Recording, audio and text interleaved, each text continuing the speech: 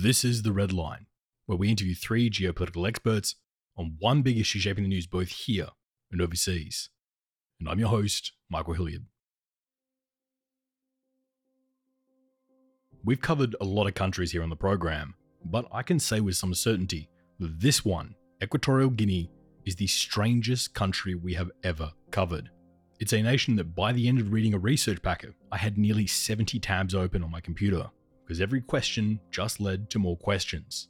Every time I turned over a rock, I'd find a new rabbit hole. As just a taste, Equatorial Guinea is a Spanish-speaking colony in Africa that once had a GDP per capita higher than Spain, Poland, and most of Italy, but at the same time had nearly 70% of its country living on less than $1 a day.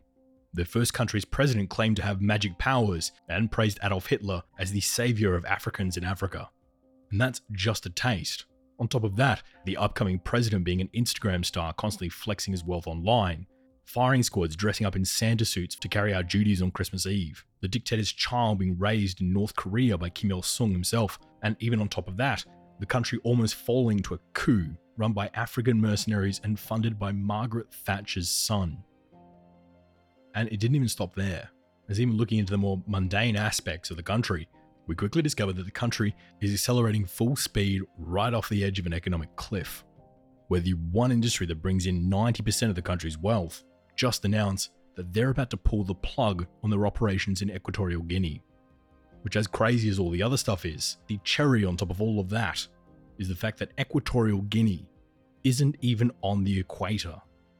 Nothing about this country is as it seems or even straightforward. So stick with us for the next hour and experience the same bouts of whiplash, confusion, and dread that I've been experiencing for the last few weeks putting this piece together. So let's start poking around these rabbit holes and turn to our first guest. Part 1, Rich Dad, Poor Country. Equatorial Guinea is often described as the forgotten colony. It was the last Spanish colony. So after gaining independence from Spain in the 60s, Equatorial Guinea faced political instability and repression under the rule of Francisco Macias Nguema. Despite the country being rich in oil resources, it grapples with major economic mismanagement. There's high levels of unemployment, inadequate public services. There's also a lack of transparency and accountability in the resource management from the government, which really exacerbates all of these problems further. Education there and healthcare systems really suffer from underinvestment, which really hinders the human capital of this country. And it's also struggling majorly with inadequate infrastructure, particularly in the mainland. Makes many people from the outside ask, where is all the money going? For many Westerners and international media outlets describe it as the North Korea of Africa. Perry Grace is a geopolitical analyst and government advisor, specializing in the political and economic developments within energy export-driven states. She's written for multiple publications and has become one of the industry's most prominent voices on the intricacies of the implementation of disinformation within authoritarian states. And on top of all that, she's also one of the senior writers here at The Red Line, so we're thrilled to have her back on the program today. So Francisco is an extremely controversial figure. He was the first president of the country. His presidency was marked by authoritarian rule, political repression, widespread human rights abuses. Essentially, he began his career as a court clerk, and then he had this kind of series of rapid promotions and ended up becoming the deputy president of the governing council. How he came to presidency was really due to this emergence of Equatorial Guinea as an independent state. So once Spain in the late 60s began to be hit with pressure to grant the country independence, it really facilitated his win, and he went on to win this supervised elections, and he assumed the presidency and established a one-party state. Francisco Nguema, the country's first president, is a man we could do probably an entire episode on just by himself, as he's one of the oddest characters in modern history. Even his rise to power is as odd as the rest of him, as he originally made a name for himself as a court clerk and interpreter, mostly making a name for himself by being willing to take bribes from certain people to mistranslate testimonies in court cases, in order to throw the case one way or the other. This extra money and political connections would eventually push him into politics, where his political beliefs continued to raise eyebrows, even going on to openly praise characters like Adolf Hitler, claiming openly in speeches that Adolf Hitler's main goal had been to save the Africans from colonialism, but that he somehow got confused and attacked Europeans instead, somehow missing the entire German campaign in North Africa, I guess. And he would take these sort of opinions into the 1968 election, promising locals everything under the sun, and would go on to win that 1968 election. Once in power, would turn the country down a very dark path. Sadly, something all too common during this period of African history, as this was in the middle of the Cold War. As the continent begins to divide up, where did Equatorial Guinea and Guinea sit at the time? So during his time, he established close ties with countries aligned with the communist bloc. This was a time where the Soviet Union in particular was seeking to extend its influence and gain a more strategic advantage in Africa. And Guinea's socialist policies and anti-imperialistic rhetoric really aligned with the Soviet agenda. At one point in time, for a good 4 years or 4 or 5 years, the USSR was the sole supplier of arms to the country. It received significant assistance from the Soviet Union and other communist countries, so aid programs, technical assistance, military cooperation in particular. They were all extended to his regime. So it essentially solidified his regime's control and gained influence in the country thanks to the Soviets. And Guinea's regime has always been categorized as one of absolute terror throughout the country. So can you take us through what actually happened and why it does have that reputation? Francisco really instilled a climate of fear through brutal repression, targeting his political opponents, intellectuals, any perceived threat to the regime, which for him was quite a low bar. You could say he was extremely paranoid. At one point, he even cancelled all Red Cross flights to Nigeria during the Nigerian Civil War because he was paranoid that the Red Cross would try to overthrow his regime. And he sent his daughter to go live in North Korea, and he ordered massacres in Santa suits. He collected skulls and believed he was a sorcerer. He called himself the god at one point. He was extremely eccentric. He implemented completely unusual policies like banning the use of Western medicine, declaring certain professions illegal. He began renaming months and days after himself and family members. So his regime was really marked by paranoia and a cult of personality, as well as systematic persecution. Guinea's terror was far-reaching and all-encompassing across the state, and then Equatorial Guinea would see constant constitutional changes, open societal repression, and the country devolving into a one-party state headed by a leader declaring himself ruler for life, with the political repression becoming so open that Nguema would order the execution of 150 of his political opponents on Christmas Eve 1975 by a group of soldiers all dressed as Santa Claus. The entire country existed in a semi-farcical state. What's far more depressing, though, is the fact that by the end of his reign, over a third of the entire country's population would either be dead or in exile overseas. And many argue that it still has not recovered even to this day. But his reign would mercifully come to an end in 1979 with a coup carried out by his nephew, the country's current president, Teodoro Obiang Nguema Ombasco, better known simply as Obiang. So can you take us through the coup and Obiang's ascension to power? So Francisco was deposed from power through a military coup led by his nephew, Teodoro Obiang. The coup was planned and executed by a group of military officers who were extremely dissatisfied with Nguema and also generally the policies. They saw the need for change. They had a desire to end the suffering and the complete instability caused by this extremely powerful and oppressive rule. On the day of the coup, the plotters seized control of strategic locations in the capital, Malabo, which is on the island of Bioko, and other key areas of the country. He was captured and subsequently put on trial for his crimes, including genocide, mass murder, and embezzlement. It was generally received by the international community well and welcomed because of the rule had brought such immense suffering and instability. So at this point, it's 1979, Nguema is out and Obiang is in. But how would Obiang compare to Nguema now that he's in control of the country? So he is one of Africa's longest serving leaders, having maintained his position for over 4 decades. His rule has been highly controversial and criticized for its corruption, human rights abuses, authoritarianism. Much of the population continues to face poverty, has limited access to basic services. The regime has been accused of embezzlement, nepotism, repression as well of political opponents. Internationally, he's often associated with autocracy and a lack of democratic governance. It has had this continued authoritarianism under his leadership. Obiang's rule has been more subtle and calculated in its approach compared to his uncle. While there may be some nuanced differences, and I think definitely, when it goes back to the paranoia and the eccentric tone of his uncle, it does differ a bit. But between the two leaders, the overall trajectory of the country's governance under both of them have maintained these elements of authoritarian rule, which were established by his uncle. So Obiang's now been at the helm of Equatorial Guinea since 1979. nearly 44 years ago. So how has he managed to maintain this position for so long? The current government has had 12 coup attempts. In particular, '04 is the one that's extremely well known. To understand why he has survived all of these, it really takes a closer look at the media in particular. It's completely controlled by the government. There's no independent media outlets. The population is consistently targeted with propaganda, disinformation. When it comes to security, his circle is extremely tight. Everyone in a room with him is someone he trusts, and he vets them extremely. Everyone in his when it comes to his personal security as well, this is where all the money goes. So this is a rich country, and all that money goes into his security detail. It does not go to the military, it goes to his personal security detail, because he essentially doesn't want the military getting too strong because it could overthrow him. Although almost all of this came to an end in 2004, as a major coup was put into place to overthrow Obiang, the coup being carried out by a South African mercenary and funded by powerful British political operatives. So can you take us through the '04 coup and how it all unfolded? In 2004, there was a major coup attempt aimed at overthrowing Obiang. The coup was plotted and led by a man called Simon Man.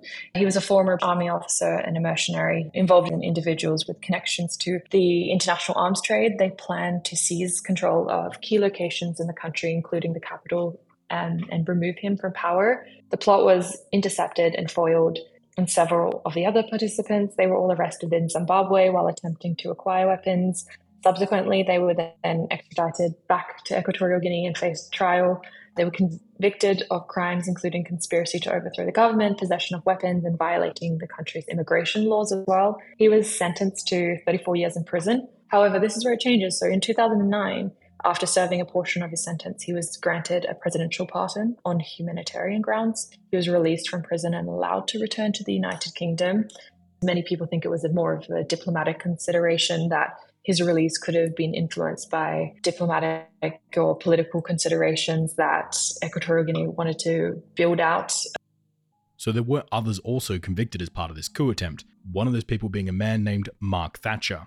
And yes, it is that Thatcher, as Mark is the son of controversial former UK Prime Minister Margaret Thatcher, who was convicted as one of the main backers of the '04 coup. So can you take us through Mark's role in this attempted coup in Equatorial Guinea? Mark Thatcher, so he's the son of former British Prime Minister Margaret Thatcher. He was essentially indirectly implicated in the coup attempt. So while himself, he was not directly involved in the plot, evidence did emerge that he may have provided the financial support and logistical assistance to it. He was subsequently arrested in South Africa for violating anti-mercenary laws. He pleaded guilty on charges for aiding the coup plot. Thatcher received a suspended sentence, a fine, which is essentially like a community service as well. But he currently resides in Monaco and continues to hold all of his British titles. After the failed coup in 2004, things really began to entrench in Equatorial Guinea, and the Obiang government fell even further into old ways. At the same time, many of the outside nations simply moved to just accepting the status quo, with USAID beginning funding in 2006, Equatorial Guinea joining OPEC in 2017, and US PMC companies began to train some of the police forces within the country. So with things seemingly solidifying within Equatorial Guinea, what path do you see laid out in front of Malabo, the capital of Equatorial Guinea, going forward?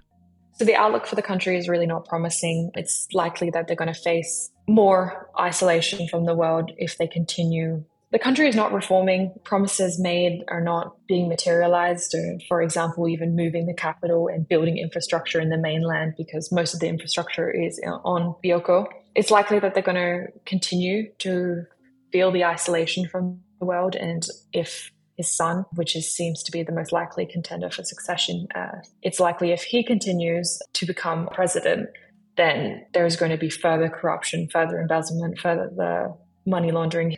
It seems like there is really no path forward. And for the country, they're going from a bad president to likely even a worse president.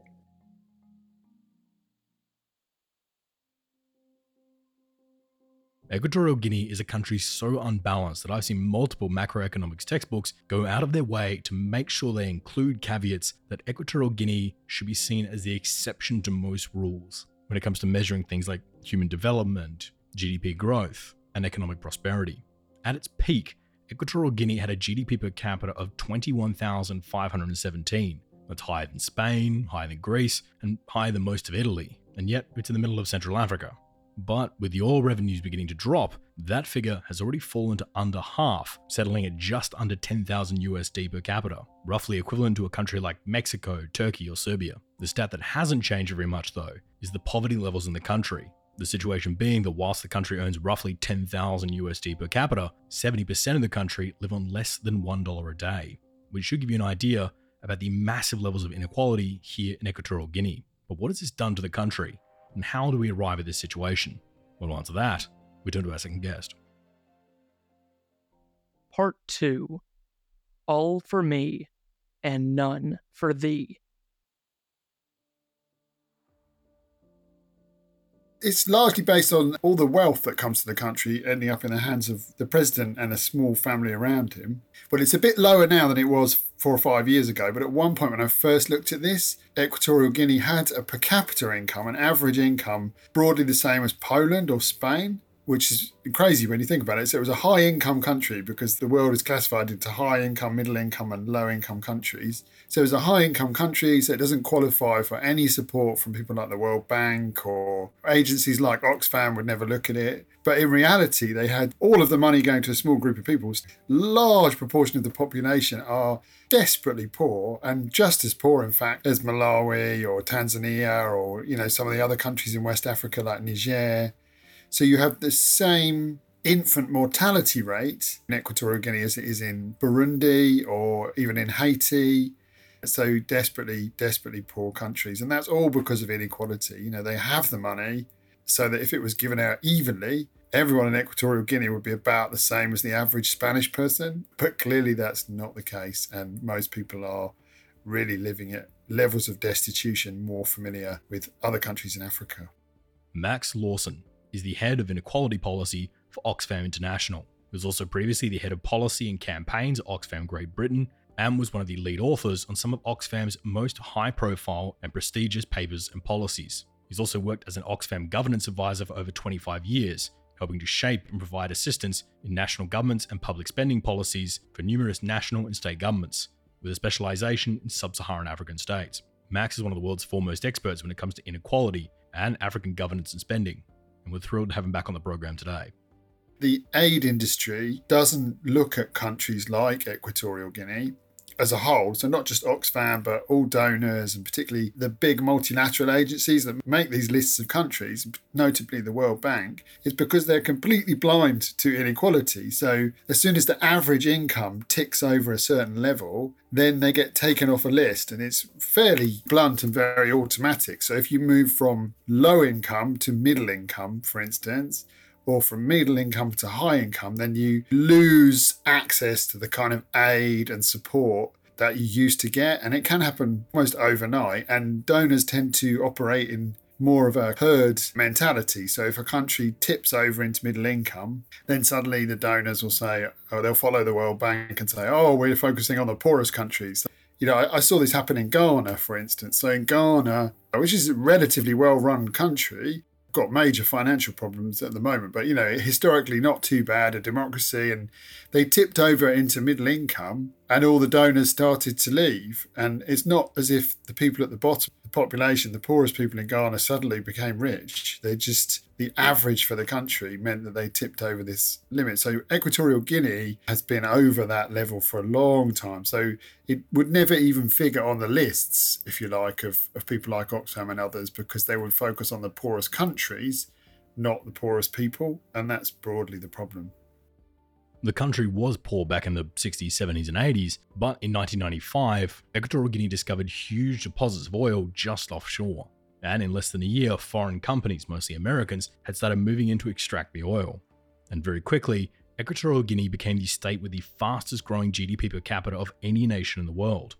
And a lot of people predicted that Equatorial Guinea might become one of the economic powerhouses of sub-Saharan Africa. But in reality, how much of that oil actually flowed back toward the general public? It is something that we see is quite common, not just in Africa, but in lots of parts of the world, that when you see a massive influx of money for natural resources, not just oil, but gas, but also things like diamonds, that it's a huge incentive for corruption. But I would always stress when we talk about corruption that it takes bribe givers and bribe takers. So there are always people in elites in these countries who are willing to take bribes and to facilitate access to these mineral resources for a bribe. Also, increasingly from the US and others who are willing to pay those bribes as well to secure those resources for themselves. So there's a real kind of ballet of corruption that goes on when things are discovered. I always draw people's attention to countries in North Africa like Algeria, Libya, where you do have and have historically had quite significant revenues from oil, but they've never really gone above the kind of 10, 20, 30% of the economy mark. Although, they do struggle with corruption, and there's been at least a history of welfare provisioning for the people to some extent. Their levels of inequality aren't that high. I mean, their levels of political freedom are low, but their levels of inequality are not that high in North Africa, and that's a lot to do with the revenues from oil. Whereas you contrast that with kind of West Africa, and then you get oil revenues that become 3-4 times bigger than your entire economy, then obviously that's a real temptation, isn't it? And it's going to lead to problems of corruption, particularly if the companies involved don't really care and they're really just interested in getting the oil out. They're not really interested in the development of Equatorial Guinea or the futures of the poorest women and children. They just need to get those resources. When it comes to Equatorial Guinea, these Western companies extracting the oil offshore tend to claim that they have a level of plausible deniability, stating that they usually only work on the platforms that are far out to sea, or out of the capital, Malabo, with the capital being much nicer than the majority of the rest of the country, and situated on the island of Bioko, 200 kilometers away from the mainland where most people live. But having worked in these sort of countries, how much do you believe that is an excuse? Are these foreign companies operating inside Equatorial Guinea unaware of the living conditions present within the mainland? They're well aware of what's going on. So why not raise the issue then? Often there's an element of foreign policy involved as well, particularly now with the competition for resources between the US and China. So we're returning to a situation that we had like back in the 60s and 70s with the Cold War, where famously with Mobutu, he may be a bastard, but he's our bastard, that kind of thinking, which then flows into turning a blind eye. And there are even more dichotomies than that, with the majority of Equatorial Guinea being so poor, yet touting an incredibly high literacy rate, in fact second in Africa, only behind the Seychelles. Yet the locals we spoke to for this piece stated that students often have to sit under the streetlights outside in the cold and wet in order to do their homework so they have light. So with this crumbling infrastructure, how are they managing such a high literacy rate?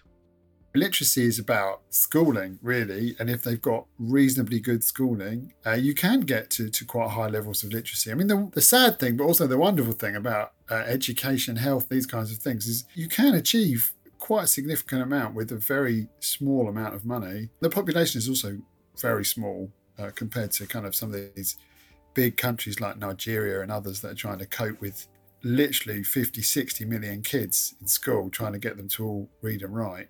Equatorial Guinea is at least a reasonably small place.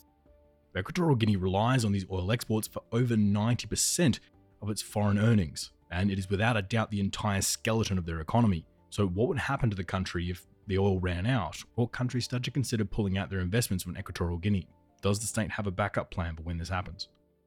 It's even worse than that, because I suspect that they would have borrowed on the strength of future revenue as well. So not only do you fall off a cliff when the resources run out, if you've borrowed on the strength of those resources, then you can end up not just having no more money coming in, but still having really significant debts from that period, which is a bit counterintuitive. But if you look at a country like Angola, is really heavily indebted, that's because they've sold most of their future oil and gas revenue a discount in order to borrow money today. I suspect that's probably the case because there are plenty of people willing to lend money on the strength of those things. I always feel kind of sorry for them in a way, because it's more likely than not that it will really hurt their politics, make them less democratic, and the majority of people will not benefit, which is crazy when you think about it, because they've discovered something immensely valuable which could transform their economies. But sadly, the result is often the opposite.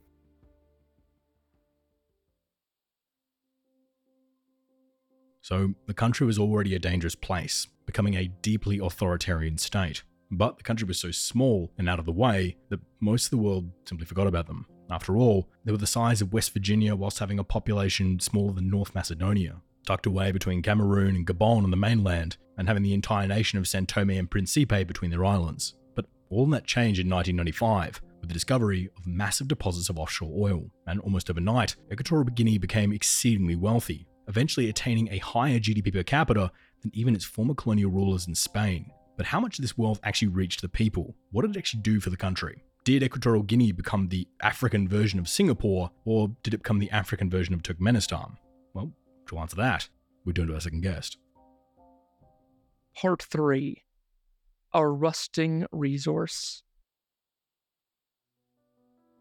President Obiang has been in power for 43 years now and has just been re-elected, if you can call it that, in November 2022 for a sixth presidential terms. And this is the world record for longevity in power for living head of states. Despite its health, the country is also highly unequal. Around 75% of its 1.6 million inhabitants living below the poverty line.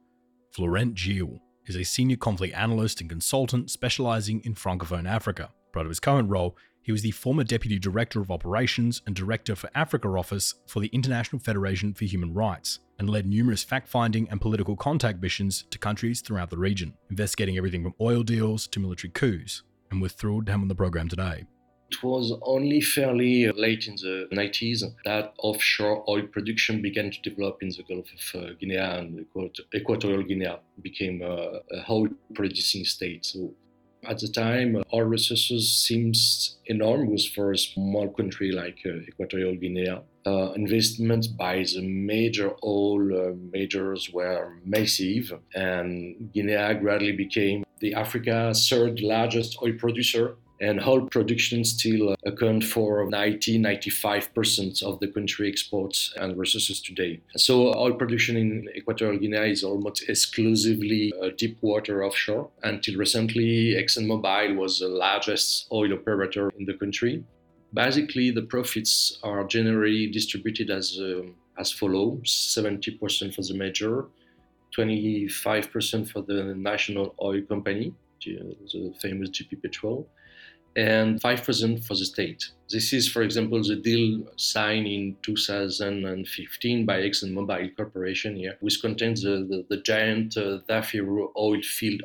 These massive oil deposits would be discovered in 1995, with the Mobile Oil Company beginning extraction in the country less than a year later in 1996, with Mobile merging to become ExxonMobil in 1999. Ever since then, the Zafiro offshore oil field has become the largest oil field operating in the country, accounting for over 90% of Equatorial Guinea's exports. But as lucrative as it has been to the government in Malabo, things are beginning to change in the field. So can you take us through the changes we're currently seeing? The problem of oil sector, two aspects. Firstly, the production from fields opening in the 90s is more or less collapsing. The oil production will reach something like 98,000 barrels by day, compared with 162 barrels by day 3 years earlier, and 280,000 barrels per day in 2004. So that's to give you an idea. Today, ExxonMobil intends to sell its asset into the Zafiro offshore oil field to a junior enterprise who is specialized in the business little known to the general public, the exploitation of the hand of live deposits. So this doesn't mean that the wells are dry. Reserve at Zafiro are still estimating at over 1 billion of barrels. But the field is just no longer profitable in the eyes of the companies that operate it. So ExxonMobil has even announced that it will leave the country in 2026. And the second problem for the Guinea is the lack of investment in the sector to make it more productive. However, for both oil and gas, the country is pinning its hopes on the exploitation of new fields. The deal that ExxonMobil has in place in Equatorial Guinea, the profits are split 70% to ExxonMobil, 20% to the state oil company run by the president's family, and just 5% going to the Equatorial Guinean state. Seems like a pretty bad deal for the country. So was Equatorial Guinea singled out to get this particularly rough deal from ExxonMobil, or are these sorts of splits quite common between oil companies in the countries in this area of the world? No, this is quite common. It has been the case since the whole boom in Africa in the late 70s, 80s, and the 90s. ExxonMobil had a similar policy in Nigeria, in Chad, for instance. Total, the French oil major, did the same in Congo, Gabon, and elsewhere. So this kind of deal, it's quite common in Africa.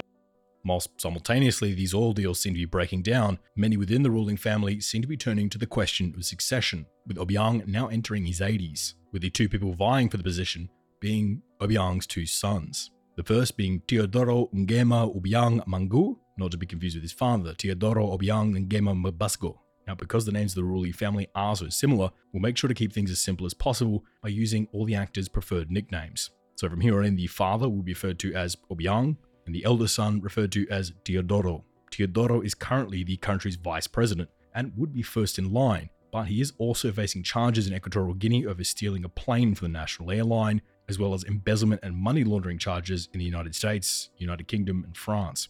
On top of that, he's also a notorious Instagram star, constantly flexing his wealth and his luxury lifestyle all over the platform. Not a great look, where 70% of the country lives under the poverty line. The second son, Walter Obiang's second wife, a woman from São Tomé and Príncipe, is named Gabrielle Mbaga Obiang Lima, but is more commonly known simply as Gabi. Gabi is currently Equatorial Guinea's finance minister, as well as the former minister for mines and hydrocarbons, and has lots of control and lots of contacts within the oil and gas sector. Now, whilst Teodoro is flashy and well known to the general public, and his posters are seen around the country, Gabi is nowhere near as flashy, but has much more experience and control over the country's levers of finance. And to complicate things more, we also have the president's brother, Armengol Ondo Ngema, who we'll refer to here as Armengol.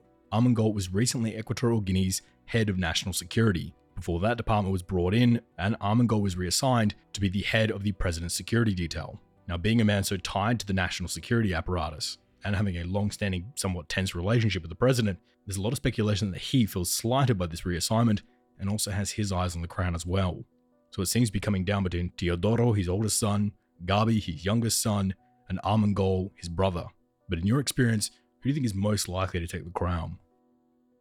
On the one hand, you have the president, Obiang, whose clear desire is to propel her son, Teodorin, to the top of the state at all costs. This is why he's vice president today. And to the other side are two interesting persons, Armengol and the General Ba Ngema, who are the president's brothers, who are a dangerous guy. And the rest of the family split up into those two clans. Of course, Teodorin also tried to put away some of his brothers and nephew, and you see how some of them have been put in jail or accused of corruption, etc. So the succession, it is likely to remain in the hand of the Obiang family in the future, probably. Well, if it is likely one of these three men to take over the country, what does that mean for the citizens of Equatorial Guinea? Are things about to get better, or are they likely to get worse? From a political perspective, the president's succession is not very optimistic for sharing power and for peaceful and democratic transition in Guinea. So, ExxonMobil may be walking out very soon, strolling right out that front door, more than content with the billions of dollars they already made extracting oil from the Equatorial Guinean coast. But what does that mean for the country?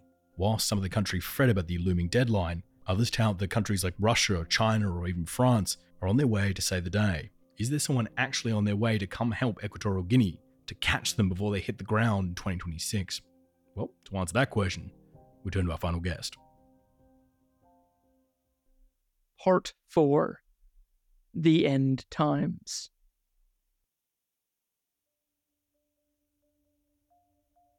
Equatorial Guinea is a very complex place full of contradiction, but that's on the cusp of some really important economic and political transition. Teodoro Obiang is Africa's longest-serving president, having taken power from his uncle in a coup in 1979. Over the past nearly 50 years of rule, he has worked very diligently to consolidate power in his family, filling key positions in government with his sons, relatives, trusted friends.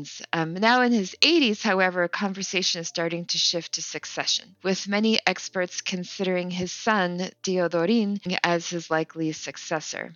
as a result of this consolidation of power in one family, where you don't see a lot of checks and balances. I mean, on paper, all these institutions exist, legislature, judiciary, and executive, but really power is entirely consolidated in the executive. Amelia Colombo is a senior associate at the CSIS Africa program and vice president of Foxcroft Analytics, specializing in the analysis and comprehension of African state politics. Prior to this position, Amelia served as a senior analyst for the CIA, specializing in African and Latin American political and security issues. And we're thrilled to have her back on the program today. You have a country that, despite having this great economic wealth in theory, in reality, the majority of the population lives in poverty, lacks access to social services, to basic services. Even running water is not available to all. And at a time when the oil industry is changing and production is starting to decline in Equatorial Guinea. So you see this cornerstone of the economy starting to look a little crumbly around the edges. And perhaps the most complex and difficult aspect of Equatorial Guinea to navigate is its foreign relations. As a country that kind of borders on being a pariah state given its autocratic government, lack of respect for human rights, very obvious graft, it casts a wide net to find allies. And as a result, it has this cast of characters in its life that aren't always in lockstep with each other, that have the potential for competing interests in Equatorial Guinea and in the region more broadly. Well, the first relationship I want to take a look at is the one between Equatorial Guinea and the United States, as it's US companies that do the majority of drilling within Equatorial Guinea. USAID money comes into the country, and the US does provide some military training, mostly carried out by US PMCs. But how would you categorize the relationship between Malabo and Washington? And is it one that's likely to change once Exxon leaves? As you noted, Equatorial Guinea is a recipient of aid. The U.S. has worked with Equatorial Guinea on these issues of maritime security, combating piracy in the Gulf of Guinea. You do see Equatorial Guinea participating in regional military exercises and included in a lot of these maritime security fora. But certainly, the private sector plays an important role too. When we talk about the discovery of oil in the mid-1990s, 1996 or so, U.S. oil majors were the first to get in on that and have played a key role in developing the oil industry, which, as I mentioned previously, has been the cornerstone of this country's economy. Is there a lot of military coordination between this area of the world? And if so, which countries does Equatorial Guinea usually like to coordinate with?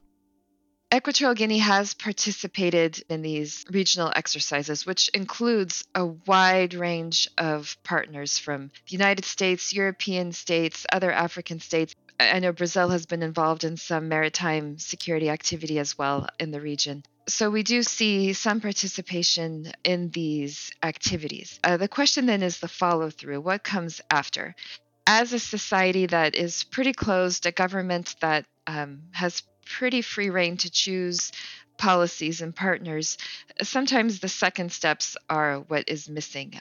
Maritime security in general, which is what Equatorial Guinea often gets pulled into in the Gulf of Guinea with these other partners, is a hard topic to make relevant to governments, especially autocratic governments who are potentially more focused on securing their own security, who are more focused on land forces and keeping sort of the presidential palace safe and sound. Things that are happening off the coast that they can't really see, that don't directly impact this narrow focus of national security.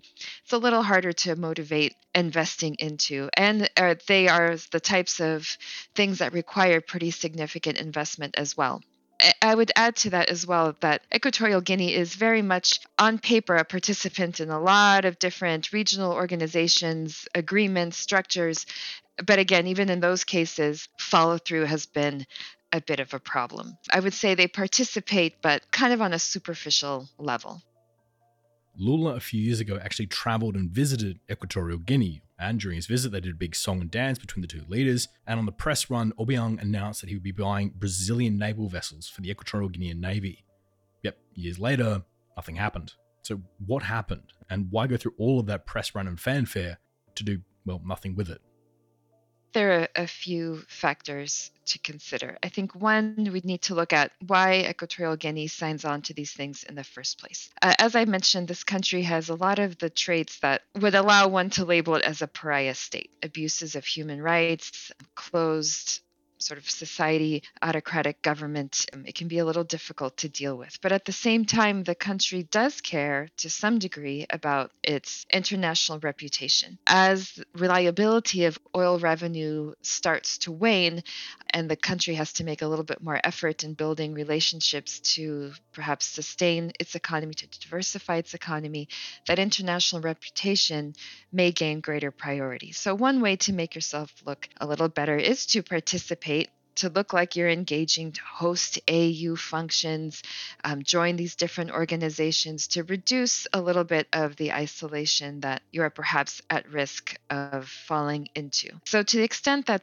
these outreach efforts, this participation is more of a PR exercise, then perhaps the incentive to make some of the changes that might be required is quite low. And I think that's sort of the other side of the coin. To what extent is Equatorial Guinea willing to make some changes domestically in how, in governance, in human rights, in investment in the population writ large rather than just in the ruling family, and to make those deeper changes that would allow it to then more fully participate in some of these activities. For example, you mentioned the naval assets. So let's say that happened. They still require significant investment in terms of maintenance and training people to use it, to use these assets. That's an investment that perhaps the government is unwilling to make. Perhaps the government, looking at its political stability and what's required to stay in power, judges that those resources are best deployed elsewhere.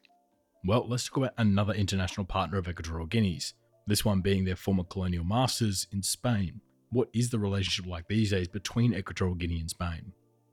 It's a relationship that has definitely waxed and waned over the years. Spain, along with some other Western countries, the US, a few Europeans, even South Africa, have in recent years started cracking down a little bit on this really over-the-top graft in Equatorial Guinea, specifically targeting Obiang's son slash vice president slash minister of defense and potential successor, Theodorine Obiang, for his pretty lavish lifestyle.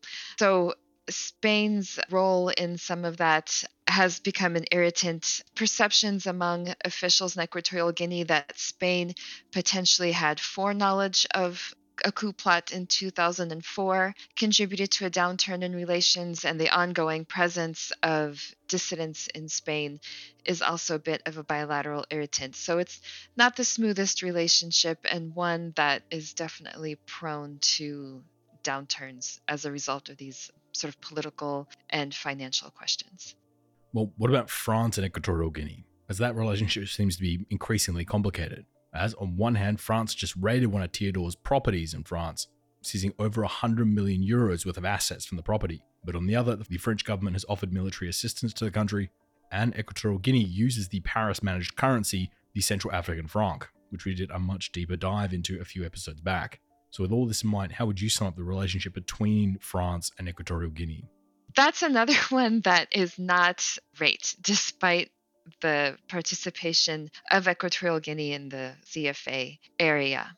France is one of those countries that has cracked down on the excesses, and the vice president has been in a protracted legal dispute in France over some of the assets that the French claim are ill-gotten gains in France, homes and yachts and the like, which the Equatorial Guinean government has been arguing are government assets, part of like its embassy's stuff. The Equatorial Guinea lost that argument, and these assets have been seized. Theodorine has been convicted in absentia, but I think his jail sentence was suspended, so he doesn't necessarily need to report to prison. But some hefty fines were imposed on him and whatnot. And that did not go over well. The Equatorial Guinea threatened to shut down its embassy in Paris, although it hasn't to date. And we saw in 2021 some French soldiers stopped in Equatorial Guinea to refuel their helicopter and were arrested on the grounds that they hadn't cleared their landing. So we see the relationship between the two countries quite prickly as a result of, again, this effort to at least nominally crack down on some of the graft and corruption that characterizes the Equatorial Guinean government and economy. And what about its neighbours a little bit closer to home? So Cameroon to its north and Gabon to its south. What is the relationship like between these countries and Equatorial Guinea? Equatorial Guinea has, of course, through its history, had disputes with its neighbors that seem to have been largely resolved. But again, I think the neighbors get a little frustrated with the lack of commitment to regional efforts, regional organizations. Equatorial Guinea signs a lot of papers, they're on a lot of rosters, but they don't always put in the work. Like, you don't see troops from Equatorial Guinea participating in ECOWAS deployments in any significant way, if at all. They hosted the AU summit, but then didn't really go beyond that. They've joined the community of Portuguese-speaking countries with the promise that they would abolish the death penalty, but still haven't really gone the distance in fulfilling that commitment. So I think that while relations are fine, there is this sense of frustration, I think is the best way to describe it, that Equatorial Guinea doesn't contribute more given its participation in so many regional and beyond organizations. Well, speaking of involvement with lots of international organizations, what about China? What is the role of China here in Equatorial Guinea? Do you think there's any truth to the rumors that China is about to buy up ExxonMobil's contracts or build the Djibouti of the Atlantic Ocean here in Equatorial Guinea? Or is that just one of those rumors that pops up every decade or so? China's relationship with Equatorial Guinea goes back some 50 years now. So the relationship goes beyond what we've seen in terms of China's more recent African activity and strategy. But that being said, the types of investments that it has made in Equatorial Guinea are very much in line with its broader Africa strategy, with a very heavy investment in infrastructure and telecommunications as well. One of the activities I think has really caught people's attention is China's investment in the port of Bata, a deep sea port that's attached to one of the most populous cities in the country, and that has certainly contributed to speculation that China may want to build a naval base in that area. More broadly, China's military and security engagement in the region has been growing since probably about 2014. We saw Chinese naval vessels starting to pay ports of call in the Gulf of Guinea. We saw China get a little more involved in providing anti-piracy training. In Equatorial Guinea specifically, China's constructed naval barracks, military housing. Chinese military provided COVID supplies during the pandemic. So we see China quite engaged over the long run, but certainly in recent times in ways that are very much in line with its broader approach to Africa. I think the future of the relationship will depend on a few things. First of all, the political transition that will almost certainly come within the next 10 to 20 years.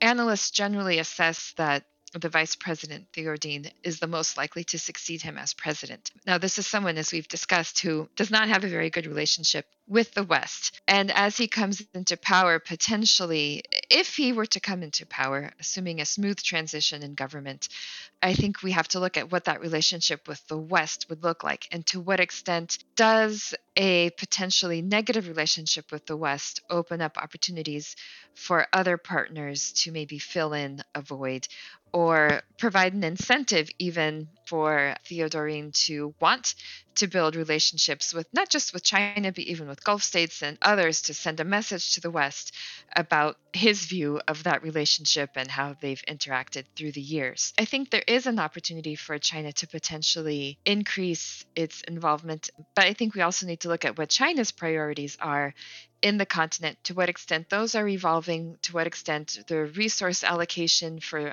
things is changing, and to what extent China may still want, or what kind of relationship it may want with Equatorial Guinea. But I think, again, opportunity for China's increased engagement, for the sort of outlook that a lot of analysts are concerned about in terms of becoming the West Coast Djibouti, are perhaps still a few years out, and may hinge to some extent or to a great extent on how this political transition plays out. The Equatorial Guinean economy is one of the most unequal anywhere in the world, and is set up in such a precarious way that when Exxon does inevitably pull out of the country, the entire structure risks collapse, something that stands in direct contrast to the US's hopes to increase stability throughout the region. Now, I know it's likely a dumb question, But what could the US government have done to lean on ExxonMobil to either offer Equatorial Guinea a better deal so they have more money to go around, or even push Malabo to make sure that more money ends up in the pockets of the citizenship rather than just the Obiang family? What sort of power does the US government have here for a US oil company operating within foreign waters? I question to what extent its influence is even that great. ExxonMobil is a business. It's there to conduct business, to make money, to produce oil, to do its thing. And that's their priority, not to carry out US diplomacy necessarily. And I think when you consider the state of Equatorial Guinea's oil industry, that influence is probably waning. In fact, there have been reports recently that ExxonMobil is not planning to renew its license when it comes up in 2026. The oil exploration areas in Equatorial Guinea are starting to be less productive. The oil industry, a lot of these oil companies are starting to rethink their priorities, and we see a shift towards gas. In fact, that is one of the factors that reports have indicated might be weighing on Exxon's decision to not renew not only the lack of productivity, but sort of the shifting energy needs and demands worldwide towards gas and cleaner energy. So if all that is indeed the case, if Exxon is planning to leave, if oil production is not quite as profitable as it used to be, then again, the incentive to push diplomatic agendas to have even the influence to maybe have an informal sort of conversation around some of these political issues is likely waning as well. Well, with Exxon being such a large part of the Equatorial Guinean economy, what happens when they leave in 2026? With it being such a large part of the economy, are there worries that when Exxon leaves, the economy just buckles in overnight? That is a major concern. When I look out to the future of Equatorial Guinea, it's the political transition and its economic health that perhaps worries me the most. Now, Exxon is not going to renew this particular license in 2026, according to reports. That doesn't mean they won't potentially get involved in gas exploration, or perhaps they have other licenses that will carry on. It may not signify the absolute collapse of the oil industry, but frankly, the oil industry has been on the wane probably, I'd say 2014 or so. I saw one report state that in May of this year, Equatorial Guinea didn't even export for the month of May as these different reserves start drying up and new production does not come online. So I think we've seen the oil industry really on the downward trajectory. The economic outlook is quite worrisome. Even the African Development Bank predicted a 1.3% decline in GDP this year, followed by another decline of on the order of 6% for 2024. So the country is definitely looking at some economic hard times. Reports that it's trying to diversify its economy. I don't know that that effort has been super productive. I'm concerned. I am very concerned for the future of Equatorial Guinea. I mean, this is a country that's kind of been stuck in one mode for about 50 years with President Obiang in charge, oil, well, I guess oil more recently from 1996 onwards, so definitely less than 50 years, but becoming a cornerstone of the economy. And those are two things that are on the precipice of change. It's not clear to me that Obiang, the transition from President Obiang to his son, if we assume that he is indeed the chosen one, will be smooth. I think when you look at some of his activities, this ostentatious wealth, some crackdowns that he himself has ordered within the country, points to someone who is trying to showcase that he has power and influence, who is trying to keep potential rivals in check. Will he be able to continue that once he is in charge? Or are we going to see a spurt of potential political violence, a crackdown on human rights as he combats potential rivals? Even in a situation where he ascends to power fairly smoothly, let's say there is no real pushback or he handles it quite quickly, does he have the wherewithal to govern as his father has done? Does he have the wherewithal financially, just even like relationship wise, his ability to build key relationships, to sustain key relationships, to sustain power as his father has done? There are some who argue he does not, that he does not have the same charisma, that all this ostentatious wealth has really damaged not only the country's reputation, but his personally, and may hinder his ability to govern as his father has done, introducing again the risk of political instability to a country that's been relatively quiet. To the extent that there have been attempts at coups and whatnot, the government has cracked down and carried on this particular family in charge, with Obiang specifically as president. And then I think we have the economic question that again throws a bit of a spanner in the works. To what extent can the government bridge any sort of economic gaps during this transition from potentially oil to minerals and other sources of income? To what extent do these patronage networks start to crumble? And what does that then mean for political stability?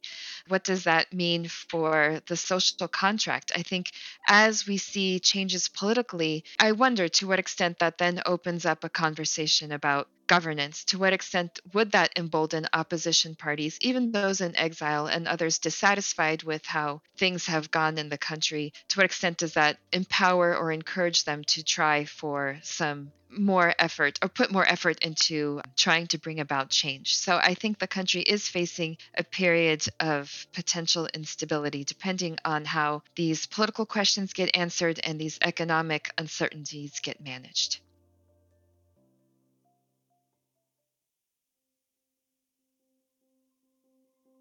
"2026 is not that far away, and to Obiang, it must appear like the edge of a cliff as his truck races full speed towards it. 2026 is only 906 days away, and Obiang has a lot to do in those 906 days. During that period, he has to transition his son into power and give him time to steady his hands on the ropes, hopefully before they ride off the cliff, all whilst fending off challenges for the throne from his brother and younger child. He also has to somehow diversify the economy of a country which has had little to no economic investment put into it over the last few decades. And rather than taking the massive influx of temporary wealth and setting themselves up like Botswana or Norway, the leadership of Equatorial Guinea, instead, in direct dereliction of their duties, blew it all on yachts, supercars, and foreign mansions. And when the country does inevitably tumble off that economic cliff, and the people of Equatorial Guinea come to the palace searching for what was rightfully theirs, they'll fortunately have thousands and thousands of Instagram posts right there in the president's feed as receipts for every dollar they're owed.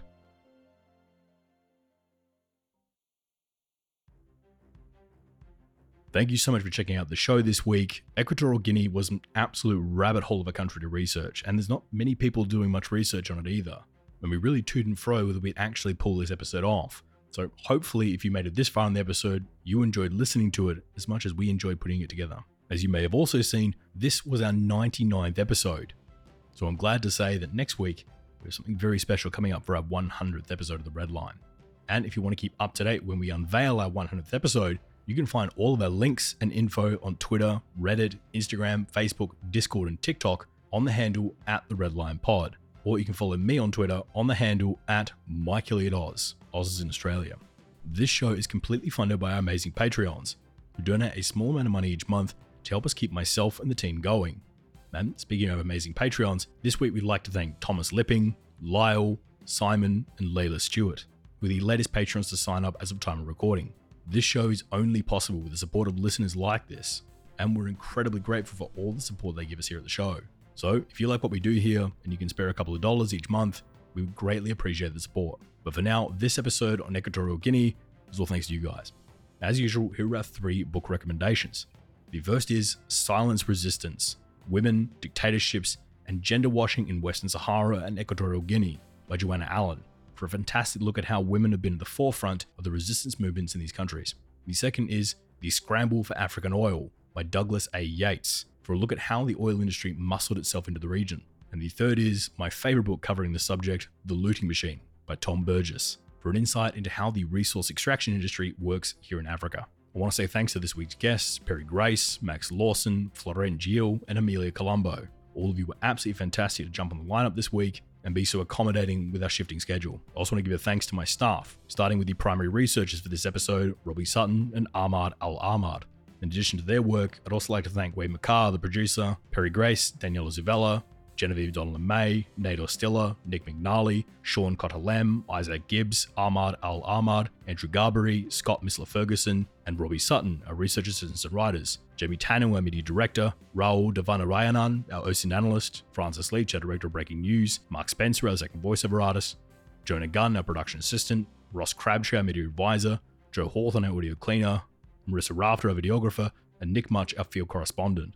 And I have a lot more to say about this fantastic group during our next episode.